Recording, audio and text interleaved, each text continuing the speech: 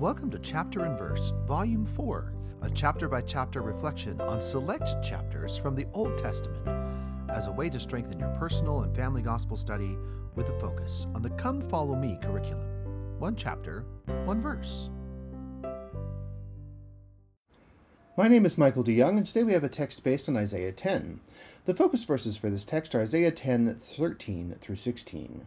For he saith, By the strength of my hand I have done it, and by my wisdom, for I am prudent, and I have removed the bounds of the people, and have robbed their treasures, and I have put down the inhabitants like a valiant man. And my hand hath found as a nest the riches of the people, and as one gathereth eggs that are left, have I gathered all the earth, and there was none that moved the wing, or opened the mouth, or peeped. Shall the axe boast itself against him that heweth therewith? Or shall the saw magnify itself against him that shaketh it? As if the rod should shake itself against them that lift it up, or as if the staff should lift up itself, as if it were no wood.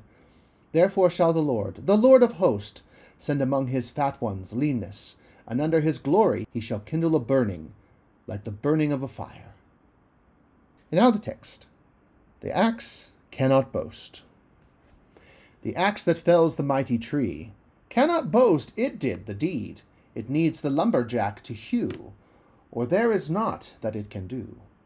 The staff can never raise itself, nor leave its place upon the shelf, for it is made of lifeless wood, that cannot raise itself for good.